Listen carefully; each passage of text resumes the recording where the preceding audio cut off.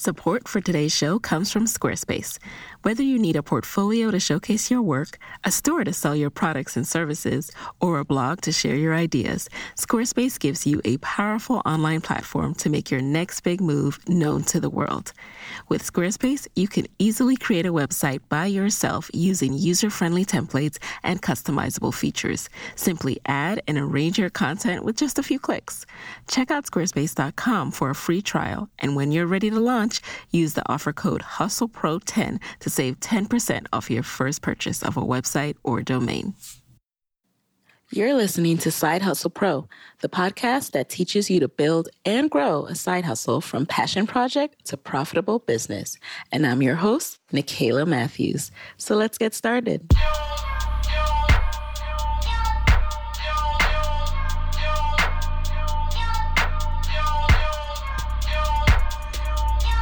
Hey guys, welcome back to the show. Today in the guest chair is a woman who I admire, not just for being a businesswoman who has had a major impact in the world, but as someone who has managed to prioritize her self-care in the process. Her name is Latham Thomas, and she's a celebrity wellness and lifestyle maven and birth doula, transforming not only how women give birth to their babies, but how they give rise to the best version of themselves.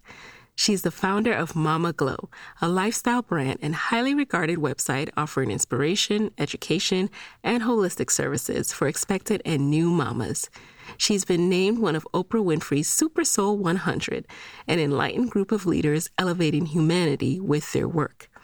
Latham is also the best-selling author of Mama Glow, a hip guide to your fabulous, abundant pregnancy. And her highly anticipated second book was just released this week. It's called Own Your Glow, a soulful guide to luminous living and crowning the queen within. Having cultivated her wellness practice over nearly a decade now, she has served as a doula and lifestyle guru for celebrity clients including Alicia Keys, Tamara Mowry, DJ Khaled, Venus and Serena Williams, and much more. Latham is leading a revolution in radical self-care, teaching women everywhere to mother themselves first. I had a really good time chatting with Latham, so let's get right into our conversation. Welcome to the guest chair, Latham. Thank you so much for having me. Of course. Now, you are someone who I've followed on social media, and, your journey is such an interesting one. I am always like, how did she become who she is? So talk to us about your personal journey and your path to Mama Glow. Sure. Well, I started when I was pregnant with my son, who's now 14, just started his first week of high school. And if you can think back to about 15 years ago, right? The internet was not what it is now. We did not have smartphones. And there was also a relic called a telephone book, which my son doesn't even know about. His generation has never seen one. But that is where I went to get the information to find an OBGYN when I was pregnant.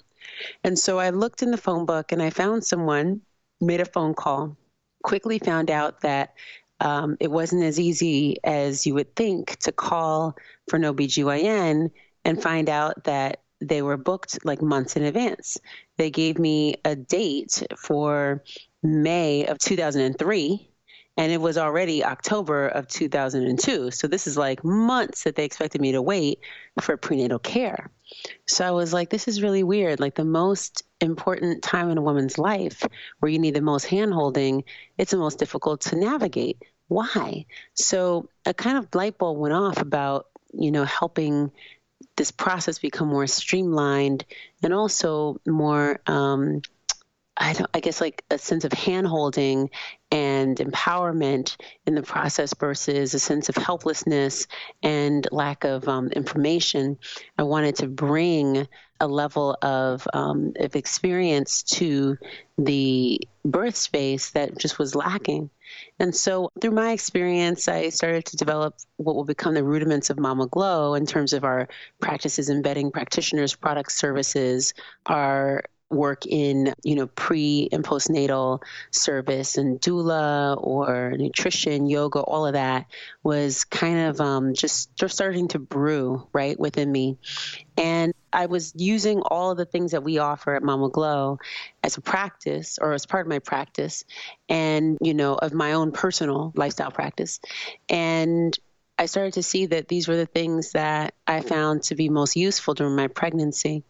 So fast forward, I had the baby, and while my baby was sleeping is when I would kind of like do my dreaming. I would take that time to journal and to plan and write things and structure and flow chart and ask questions and seek more mentorship and things of this nature to help me create what will become the early framework of the business, right? And all the ideas that I knew that I had to bring to the table, I wrote everything down. I categorized things, and I started to see that there was a way for me to create a business and to also serve. I saw a real important need to serve, and that was really my mission, was of service first, right? So from there, I really believe that God opened these doors of opportunity for me to be able to work with so many women and families as a result of me committing to myself and committing to the work and the purpose. And I think that so many people along the journey get caught up in, doing something that they're good at versus something that they really feel called to do, or something that they really feel like when they wake up, it's like the first thing on their mind. You know what I mean? The other stuff, it's like, oh my God, I got to go do this job. And then, they end up so focused on the day to day that they never take time to really cultivate, like you're saying, like the side hustle. Right. And for me, it was really like, I was only like a year and change out of college when I got pregnant, and then I had the baby. And so it was like, I was young, and I also, in my early 20s, it was like, for me, I never, when I finished school, never thought that I would work for someone. So I always contracted. I always was like in the entrepreneurial head frame. And what were you contracting as? Well, my degree was in visual arts and environmental science from Columbia University. So I actually went right into working in the public school system in a partnership that was developed with the Audubon Center and the Brooklyn Center for the Urban Environment. And I taught early childhood education through sciences. So I was teaching like life sciences and stuff that I loved to do, that I knew, like by the back of my hand from school, So I was kind of thinking that I would be more in that realm. But having grown up in California and been exposed to, life sciences and botany and plant systems and things like that at an early age, I always had an interest in science, but I always also had an interest in the female body. And because my mom was pregnant with my sister when I was 4, and my great aunt and another aunt were also pregnant at the same time, I was surrounded by bellies that were like basically at the height of my visibility. It's like you're only about the height of someone's belly when you're 4. So I would always see these bellies in my face, and I'm like, okay, like what's this about? And I would just watch them and marvel. And my cousin and I would like stuff little Cabbage Patch dolls under our dresses and deliver each other's babies. And so like that was also influential. So all these things like came back when I got pregnant, right? It's like these experiences that shaped me at an early age came back, but also my love for science came through and all these things. And so the natural progression for me from being in that space that I was in of contracting was to solve a problem, in this respect, because I saw one, and actually work towards creating something that was what I wanted to experience. And it wasn't available when I was, in New York. I mean, there was definitely people doing work in the prenatal space, but not like how we do it. And so I think that what's important for people to think about is like, you might be saying, okay, I want to launch like a cupcake company or whatever it is.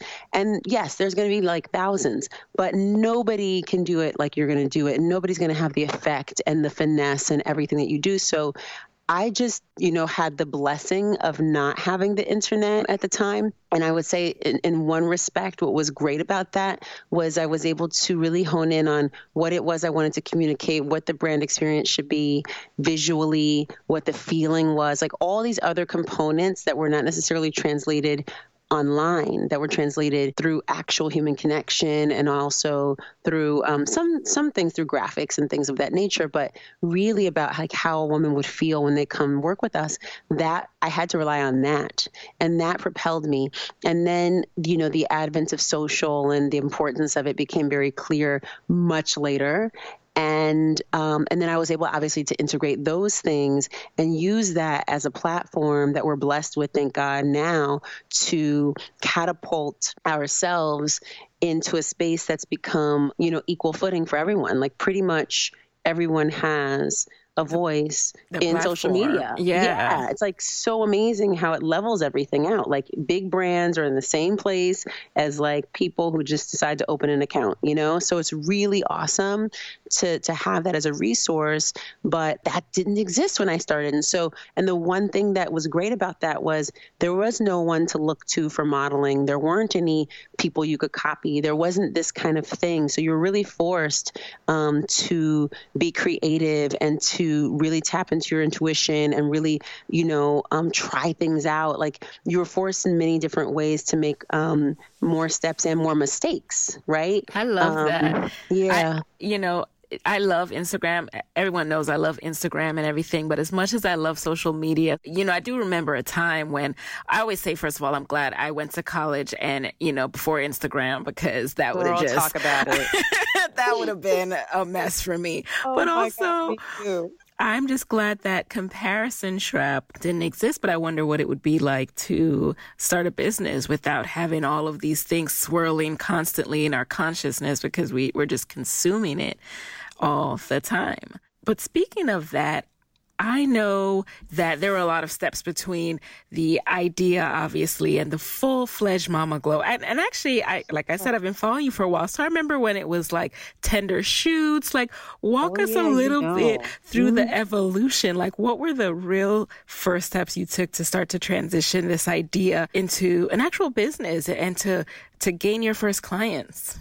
Absolutely. So for me, what was most, I think, important was that there were actually problems to solve, right? So I saw for me like, okay, I really want to streamline an experience where a woman has support, whether it's yoga and movement, the nutrition counseling, and then the birth doula piece. The first pieces that were in place were the nutrition and the yoga. And so when Tender Shoots started, that's what I was doing primarily. And then there was also, we did like meal delivery and things like that, which was great, but it was so much work for the money. Like it was just so much work. And we didn't have at the time the resources that you have now that make it so easy to do these things, like Uber and messengers in the same way. And so it was like a completely different time. And that was something that for what people wanted to pay, I didn't want to, value my time in that way. I needed more. And so I decided to move from that and only take on certain clients in that capacity with the food stuff, but really shift into mostly the nutrition counseling piece and the yoga. And that I carried for a while. And I remember it became very clear that I was supposed to add on doula service when everybody started asking for it. And I was like, what? No. And I was like, no, I'm not doing that. I'm good. And women were like, well, we really want you. We take our entire pregnancy with you. And then we have to switch. And I'm like, okay. So I just listened, but I was like, I'm not doing it. And so then I went to this ashram, right? And I'm teaching there. And I remember it was my birthday. And there was this Vedic astrologer, and he does this like puja ceremony. And he's like, okay, I want you to come over to like my hut or whatever. and I'm going to do this reading. And I was like, okay, cool. Like a little Vedic astrology reading. I'm like, I'm down. That sounds great. And so I go over and I'm like, okay, break it down. Wait, like, where was tell me this what's going on. hut? Girl, that's the thing, right? It sounds so shady and unsafe, but it was really, I mean, he was like 3 feet tall. It was fine, but Okay. it was like this little like Yoda like guy. I mean, he was so sweet and so old and so kind and mostly spoke gibberish, but then there were some words that I was able to break through of English. And I remember he was like throwing cowrie shells and all these like sort of divination, talisman. And I remember at one point he starts shouting out numbers. And so I started writing the numbers down. And then he starts saying a couple phrases, but the one that really stuck out, which I remember obviously the most, was, "You're supposed to mother the mother." And I was like, oh, okay. And so I'm kind of doing that. I got this company. This is what they do. Da, da. He's like, yeah, no, but it's like in a bigger way. It's like way bigger than what you think. And I was like, okay. And so I asked a couple other questions and I kind of tucked that away. And I remember I came home and got back into my regular life. And I was still walking around, like looking for the numbers to pop up in life, like looking everywhere, like, oh, is that a 9 or is that a 16 or, whatever. And then I kind of fell back into like my life. And I remember one day I woke up and went on email. And this is like back when people check their emails maybe once a week. Like it was not something that you did multiple times a day. You wouldn't even be on your computer like that. This is like, I mean, it's such a different world, right? You still check your box for snail mail. It was actually called mail at the time, right? Not snail mail.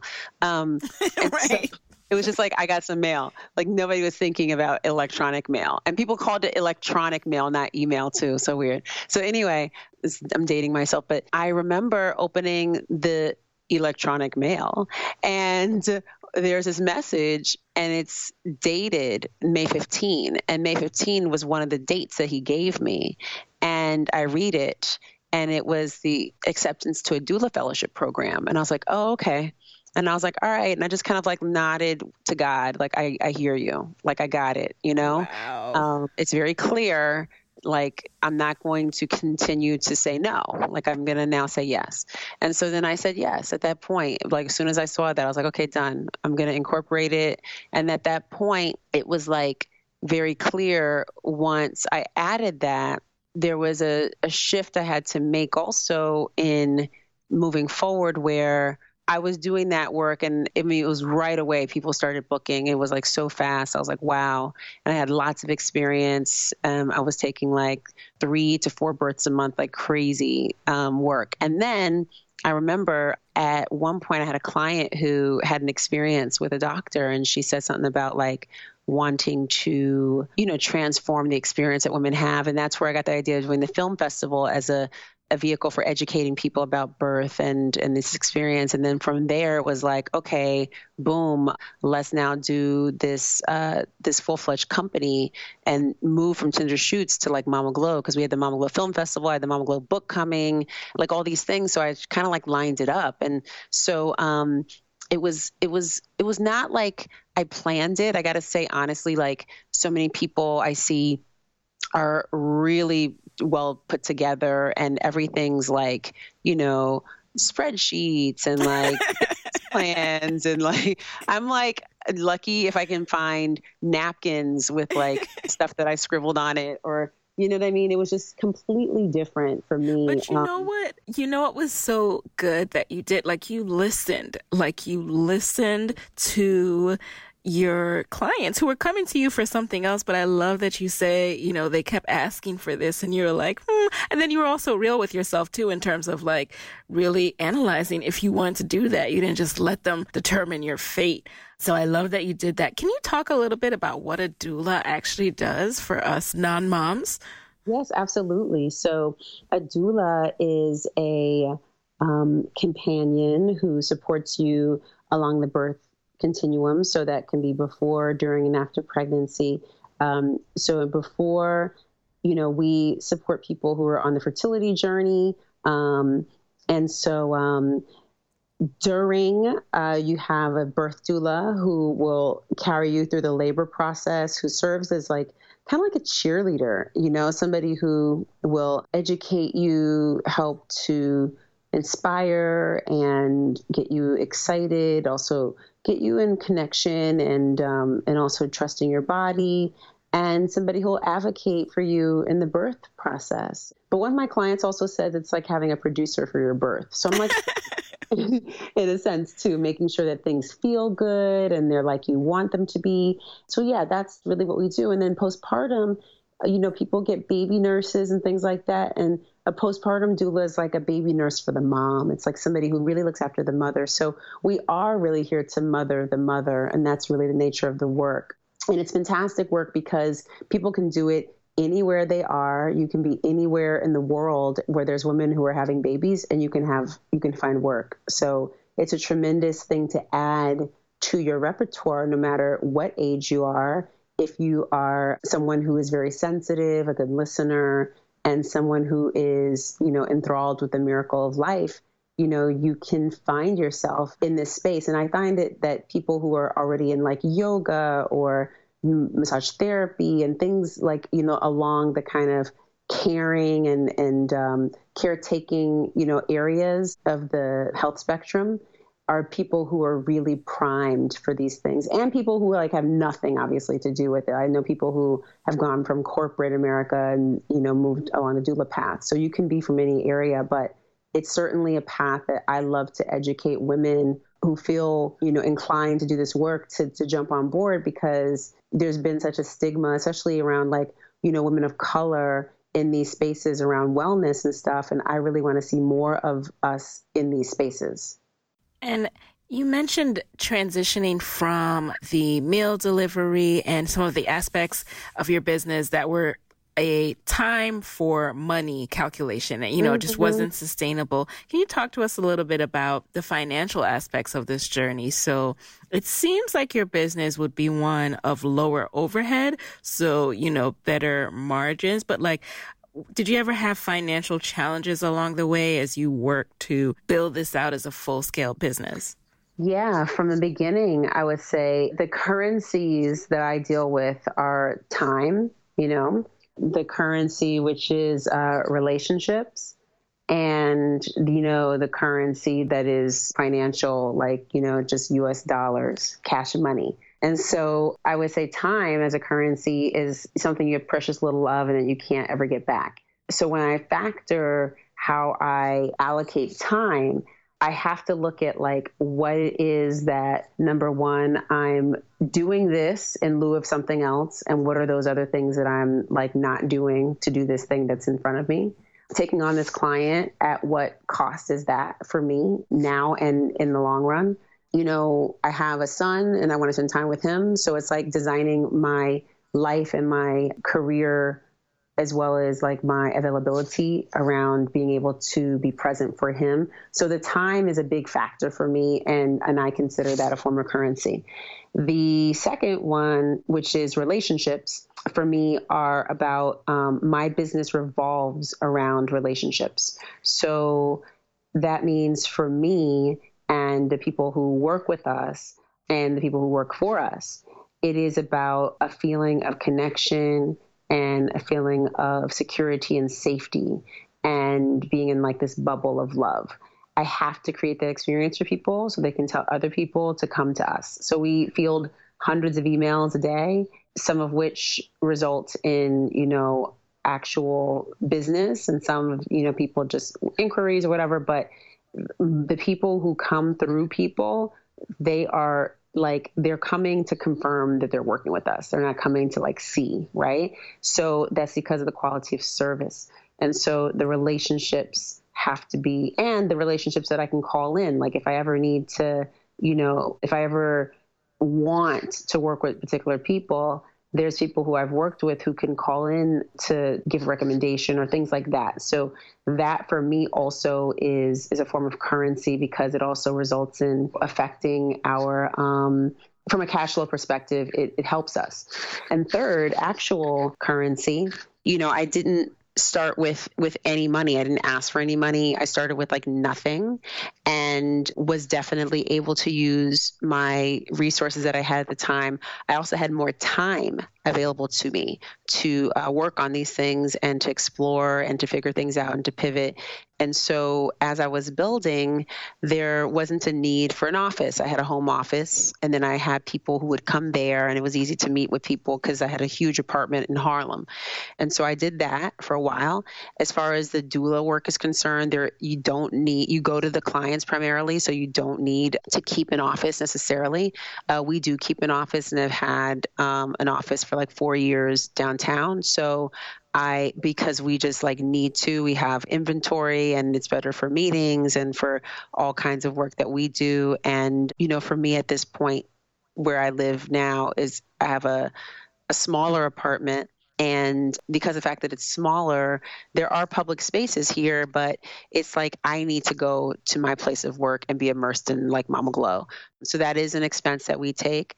And then we also have like the overhead of like people working and, contractors and administrators and stuff. And so that all comes though with like the growth and like the ability to scale to a certain degree.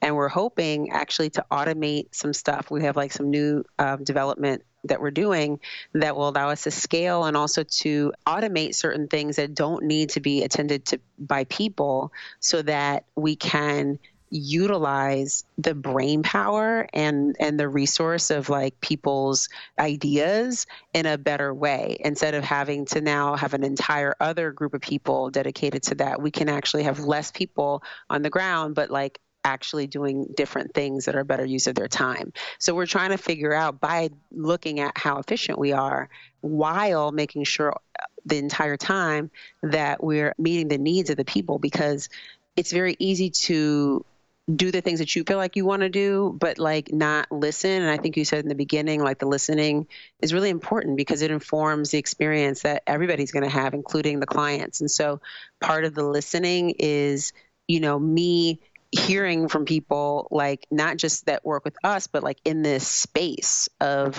maternal health and in the doula and midwifery world, that they want things to be easy. They want to be able to click stuff. They don't want to have to like always pick up the phone and, or email back and forth. And so we're finding ways that are really innovative to automate stuff with the touch that people need to feel. And that also costs, like the investment in the technology. But again, it's like we have to put that money out to also be able to reap the benefits on the back end. And so I think for me, it's been those three areas where I have to always juggle, really, right? Like where we're putting the attention. Is this really worth my time currency or my relationship currency, or financially, does this make sense? And so those are kind of like the buckets that I use to figure out, like, if something's going to actually be on my plate, or if we're going to entertain it or not. Hey guys, so as many of you know, I got married in August 2017. And when it came time to make a wedding website, I turned to Squarespace. Squarespace allows you to customize the look and feel of your website with just a couple of clicks. And you have your pick of beautiful templates created by world-class designers, plus free and secure hosting. So we were able to snag our wedding hashtag, Okome Ever After, as our URL through Squarespace, and it made everything come together seamlessly, including RSVPs. Not only that, but it was optimized for mobile, which is how most of our friends access the site. So whatever your next big idea or project might be, you can count on Squarespace to help you create an eye-catching online platform that brings it all to life. Maybe you need a site to sell your products or even create your own wedding website. Squarespace gives you everything you need to look like a pro right from the start. Head over to squarespace.com for your free trial today and enter offer code HustlePro10 to save 10% off your first purchase of a website or domain. Speaking of money now, you are known as a celebrity wellness and lifestyle expert, not just a wellness and lifestyle expert. How did you go about building that client base and this reputation that you've developed, the recognition of people like Oprah? Yeah. So it's so funny because when when I was little, I always knew that I was going to meet Oprah from when I was really young. But you say things like, oh, I'm going to be president of the United States. And people are like, Mm-hmm. And so I don't think I've ever had that dream, but I did say like, I'll meet her one day. My mom was like, you're going to meet her. I was like, I am, and I just knew it.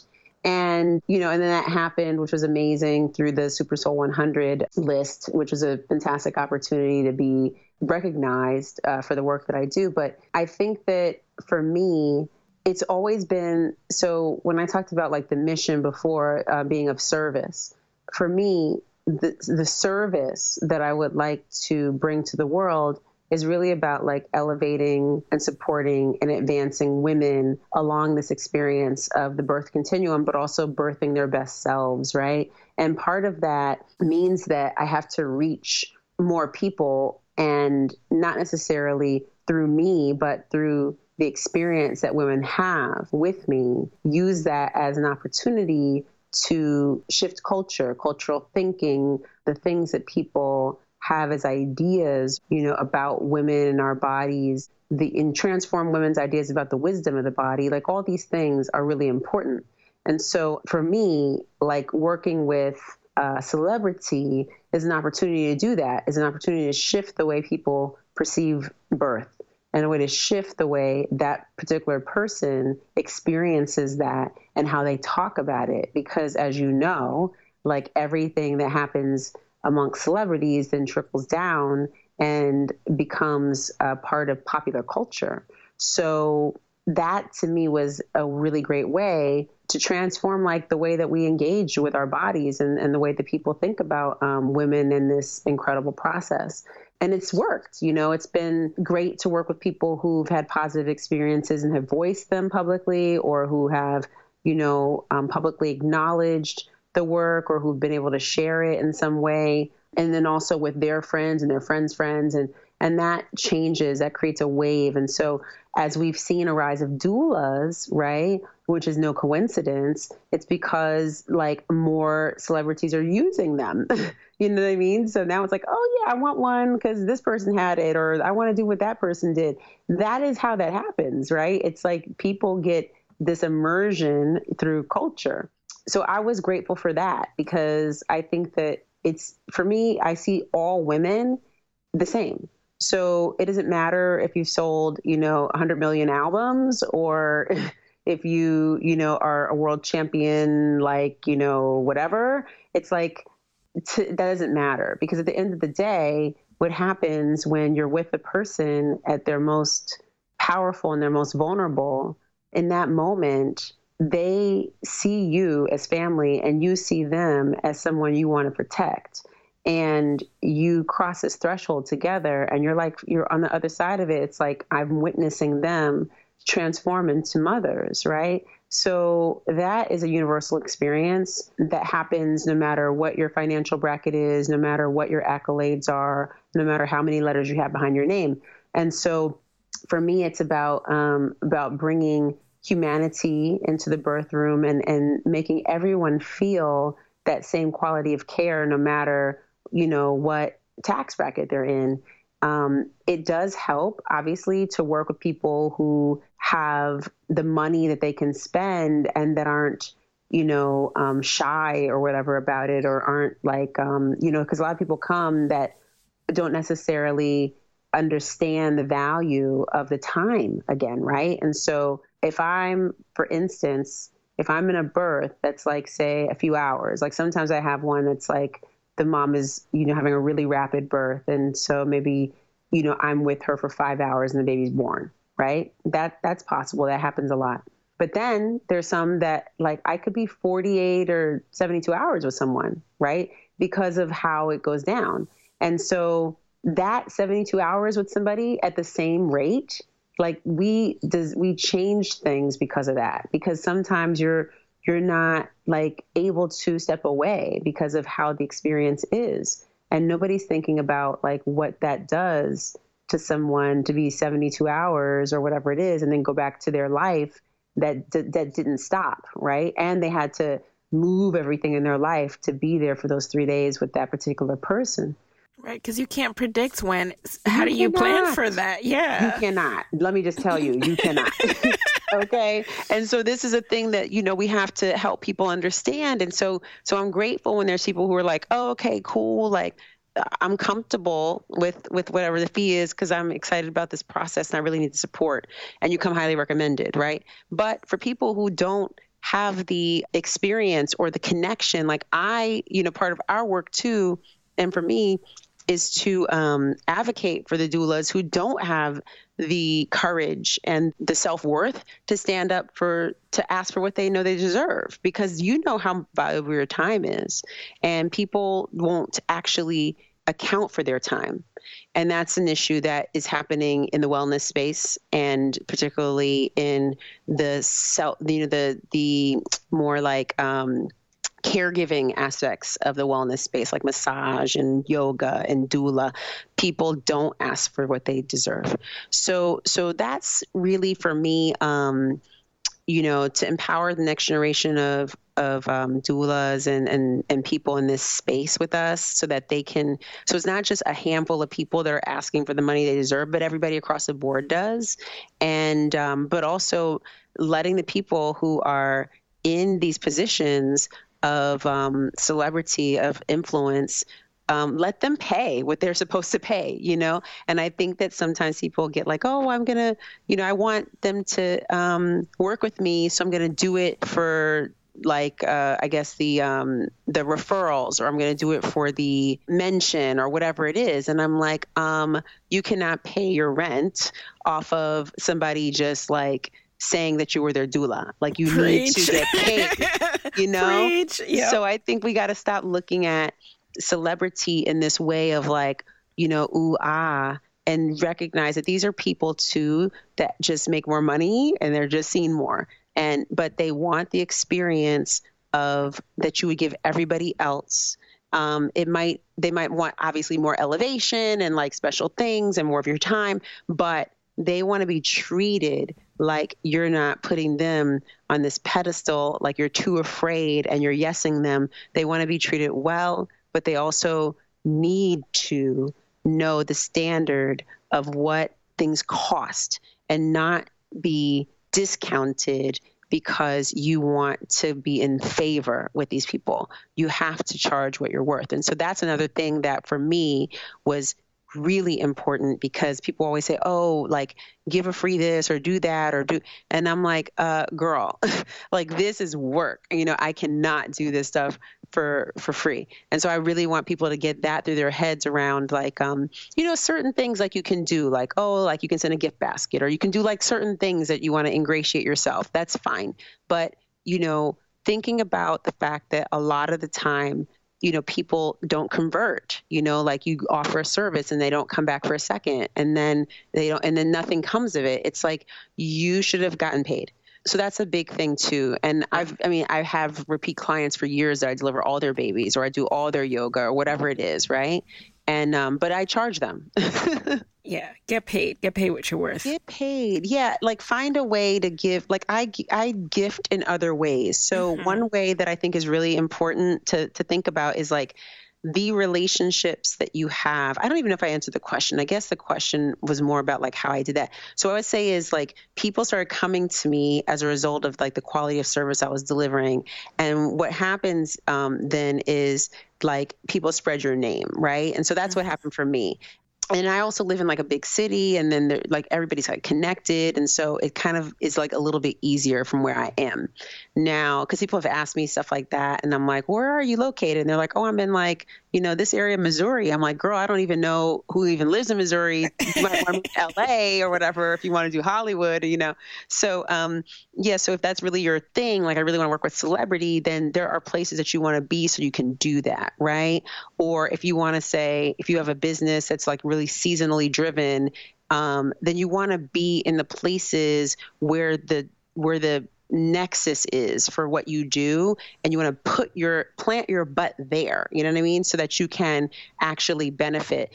So for me, like New York is perfect, LA is perfect, Miami's perfect. Like these places I can work, and I can also have people working. Now, The other piece I would say is what I also do, and I think this is important for you to think about the relationships you have with brands or with companies, or say you have your own lotion or whatever. So you say you make lotion on the side and you're doing doula work or you're doing massage work, whatever. Like that is an opportunity for you to like introduce that product to these clients, right? And so I would work with brands and I would introduce like, products that I would use during the yoga session or whatever it is. And they're like, oh, what's that? I love it. I can get you some. And then brands would give me stuff to give to these different celebrities. At a certain point, I was like, I'm done doing that. Let me formulate my own. So we formulated, and it took us like a year, and we have 5 SKUs of skincare for women, but it's like for all women, especially pregnant. But so we have that now coming for Christmas, but that was also something that was a value. So I could always bring gifts because people want to give something to a particular person. So there's other ways for you to show, you know what I mean? Like that you care about them or that you can extend yourself without having to, give a discount. So right. I can send strollers to people. Like I can do all these things, and I do, but I don't discount service. With service, you don't get the time back, which is a resource, which is currency, and you don't get the money. You know what I mean? Like you can pay it forward and whatever, but at the same time, it's like if you get in a habit of doing that, you lose. So you have to think about other ways that you can, align yourself and that you can give that does not result in you discounting or doing for free. Yeah. Because there might be resentment there on the end too. Like I've had someone who offered me a discount say, well, I gave you a discount, and I'm like, oh, I'm sorry. Right. I didn't ask for the discount. Ask for that. Right. And 2, did that mean I get less service? Like, so you have to know as a business owner what you want to charge and charge that. That's right. So I really want to learn more about one of the things that's most inspiring about you, and that is your commitment to living a healthy and well life. So how do you practice self-care given that you're a busy entrepreneur, a mother on the go? How do you continue to incorporate these practices? Yes. Well, I wrote a whole book about it called Own Your Glow, which is coming out. So I'm so excited to share just like a teeny bit about that. I am so excited for this. I'm so excited too. Yay! I'm so excited. It finally got here and I was able to like hold it in person. For me, it's like for me to do anything that I do that everybody sees and is like, oh my God, that's so great. I'm like, it was only possible because of self-care. So everything for me is like the personal practice is like the pathway to empowerment, like my self-care is like the lifeline. So it's my meditation, my journaling or doodling, my prayer, my boundary setting, my baths, my walks outside, my, sitting under a tree in Central Park, whatever that is, my time with girlfriends, washing my hair and just like lathering in the oils. That for me saves me. So I could have a very long day and then be like, oh, I'm going in the bath. Nobody bothers me because I've already developed this practice that everybody knows, like, oh, the phone is off and oh, okay, cool. She's in there. So it's like my family understands now. And also my son has his own practice. He's like a professional lounger. He just like comes home, takes off his clothes, puts on a bathrobe, takes a long bath. He's like, I'm like, oh my God, you do better than me. You do way better than me. You have like 5 bathrobes. And, but yeah, for me, it's been like the one way also to like shut off my brain and then allow moments of inspiration to come through because I've stopped looking at a screen or I stopped, writing or stopped working, whatever it was. Right.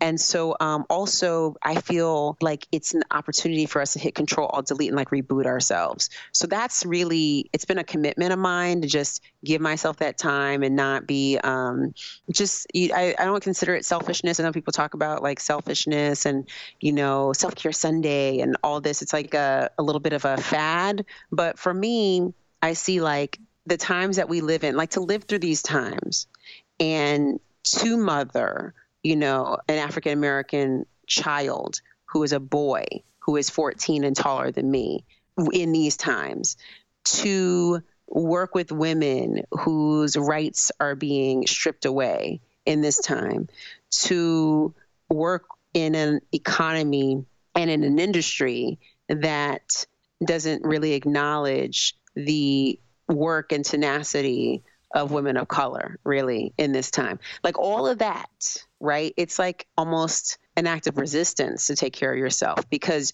to move through what we have to move through just to like get through the day, it takes so much energy out of you, especially if you live in a city, right? So for me, it's like I have to do it. It's not even like, oh, let me set aside this time and do a facial. It's like, no, I have to take the time to commune with myself, to come home to myself. So I see it as like integral also for all of our well-being. And as a collective, we have to reclaim it, because it was something that we actually brought to culture. We brought this in. This is not like something that was invented on Instagram. And this was something that we have been doing for thousands of years, and that we also have been doing through the biggest times of resistance and of challenge and of oppression. So I see it as like our pathway to empowerment, but also it's like a gesture to freedom, like to yourself, like to like unhinge and unchain and unshackle and allow yourself to feel the freedom of who it is to be you and commune with you. So so that is my practice. For me, it's just like really critical. All right. Okay. We're actually going to talk a little bit more about self-care in the lightning round. So the lightning round is where you answer the first thing that comes to your mind. Are you ready? I'm ready. All righty. Number 1, what's a resource that has helped you in your business that you can share with the Side Hustle Pro audience? I would say Drop the Ball by Tiffany Dufu. Dufu. Drop the Ball. Okay. Is that a book? Yeah, sorry. It's a book. I'm like so focused on making sure it's like short. Yes. I know. So it's a book, and it is a book that came out earlier in the year, and it's just about achieving more by doing less. Number 2, what's the best business book or podcast episode that you've consumed this year? Okay. So what about podcast episode? Oh, podcast. Okay. So to be honest, I mostly listen to Little Ratchet podcasts. But I True confessions. Because it's like I just sometimes need to laugh and not need to learn on the go. But I do have a ratchet one that I find to be really interesting, which is The Read. I think they do a great job. And here's what I'll say about them in terms of business is that, and this is why, and I know it's not short and sweet, but they are two people who came from Twitter, who met on Twitter, connected, were really really creating a lot of content, boosted their followings through all the content creation, came together, have been, I think, doing maybe for 3 or 4 years, a podcast that is just them being themselves and talking about popular culture and just being funny, and have made a successful business for themselves out of being themselves. And so when we think about so in a sense, it's like, it's a really great thing because of them, a lot of different spinoffs of similar types of podcasts have come because of the way that they were able to break a mold and, create a whole nother area of a space, I guess, for people. So in that sense, I guess the reason is because on business, I guess would say like, it always pays to be yourself. So no matter what it is you do, it always pays to be yourself, because look at these people who are thriving, using social as a way to garner attention, being themselves. Number 3, what is a daily practice that you use to start your day on the right note and just increase your workflow throughout your day? Okay, this is an easy one. So when I wake up, I do this practice called meditation, which is me lying in bed, meditating. I start to awaken my body that way. I awaken my mind that way. And I also count my blessings that way. And then I do a little bit of like vocal warming up and stuff like that because I wake up with a voice that sounds like crazy. Like I almost don't have a voice when I wake up. And so I do vocal warming and stuff. And I start to move my body from there. Like I'll sit on the floor and do some like yoga and movement. But the meditation for me is like a really great way to rise up for your day. And I have a little guided meditation album coming out in April next year because that's how much I like it. Number 4, if we can all incorporate just one self-care habit into our lives, what should it be and why? I would say right now in the times we live, phone fasting would be the most important. And that just means to shut off all electronic devices, particularly your phone, because that's the one we live by. And that's the one that's the most distracting and the most consuming.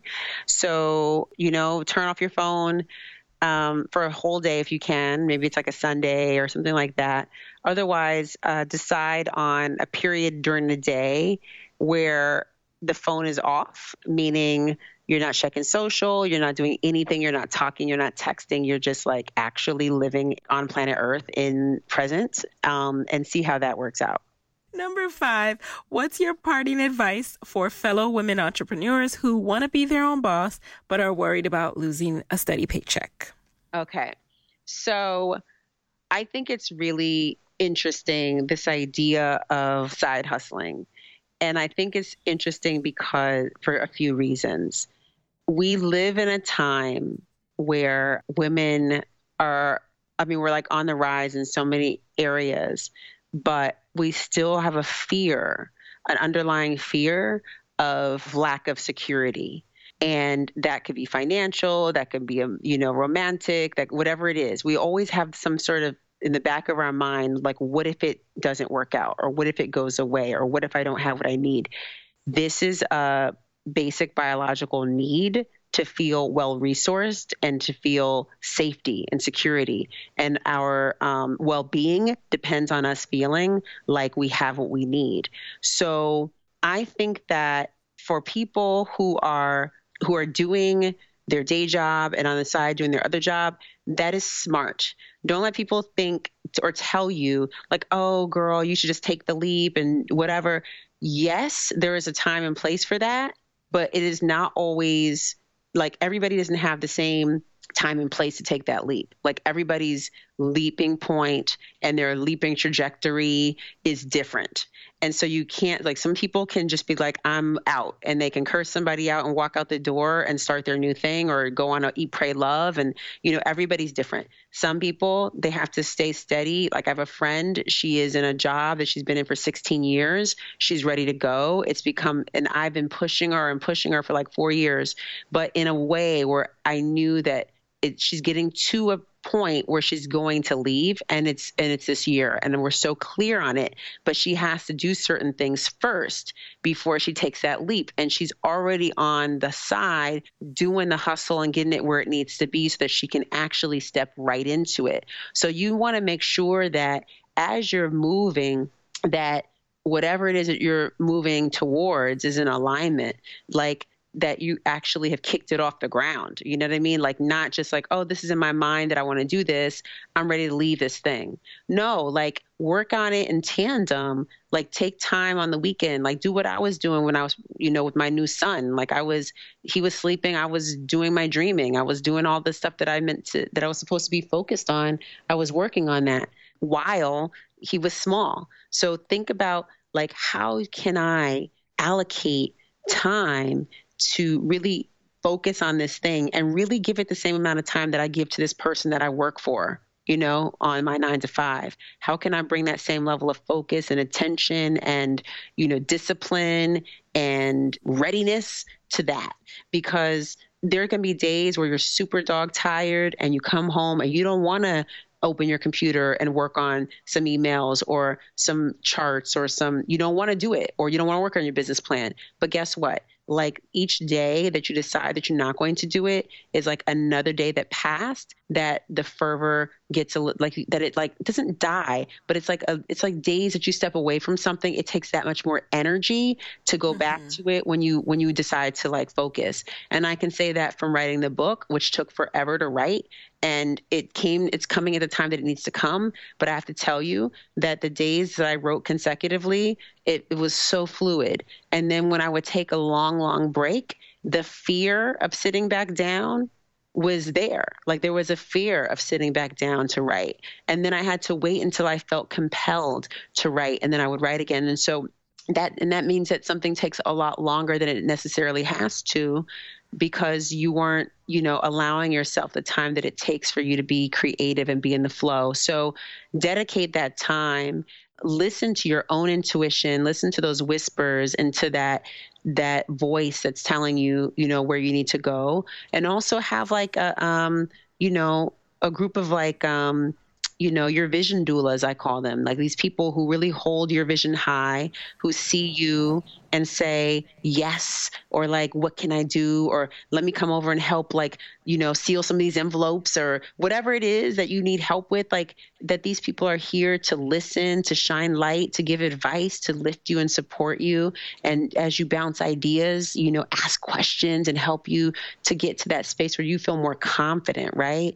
Like, have this in your corner as you grow, because these things are so key as you step out into an area that's unfamiliar, especially if you're so used to like the frequency and comfort of having like a check hit your account every Friday or every other Friday.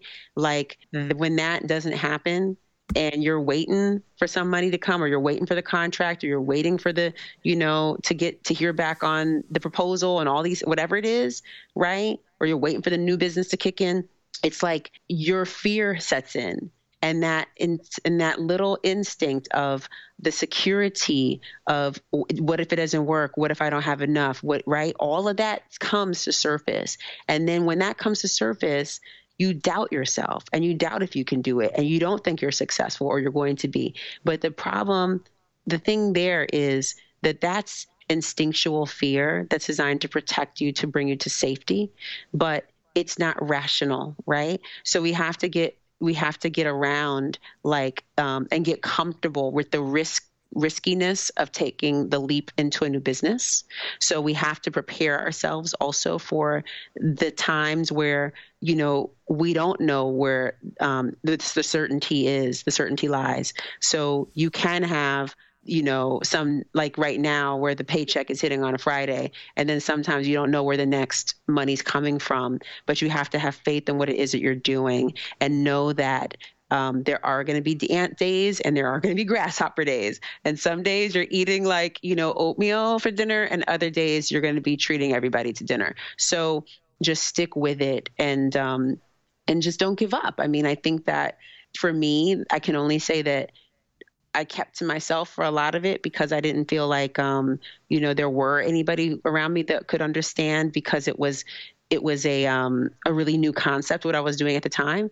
But then slowly I started to meet more people. And we now live in a time where there's no excuse, because there's so many people who are doing things that might be similar to you, or there's so many people who might have resources that could be useful to you. And you can find these people with like the click of your finger. So there's no excuse for not finding the right help or the right resources. And the other piece would be with the vision doulas, also find some people that can serve as mentors. And whatever level of mentorship that is, that works for you, find some people that can really be a model, an advocate, and a cheerleader for you as you take this journey. And I talk a lot about mentorship in the latter part of my book, and how to find one, and also how to be one. The other piece is like, be that for somebody. Like once you've gotten to a place where you feel like you have something that you can share, you don't have to be all the way there. You can just be along the way. You have something that you can uniquely give as well. And so figure out how you can also give back. Thank you for that. So Latham, what's the best way that we can connect with you after this episode?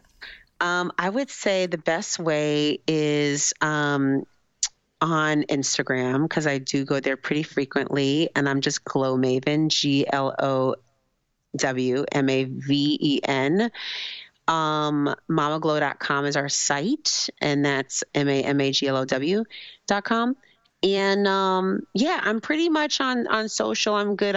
But Instagram is better than like Twitter because I feel like I answer DMs and stuff. So go there. Otherwise, you can just email at info@mamaglow.com. But hopefully you guys check out the book, and you can see that at it's on Amazon, it's on Barnes and Noble, it's at every bookseller.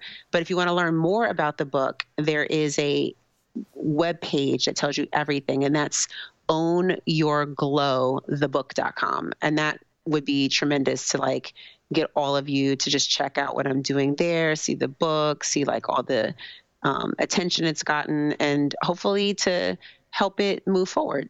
Absolutely. And I am going to link to that in the show notes, of course, so you guys can go right to it. So thank you so much for joining us in the guest chair today. Thank you. You're so lovely. Oh, you are so lovely. It's been a pleasure. So thank you. And there you have it, guys.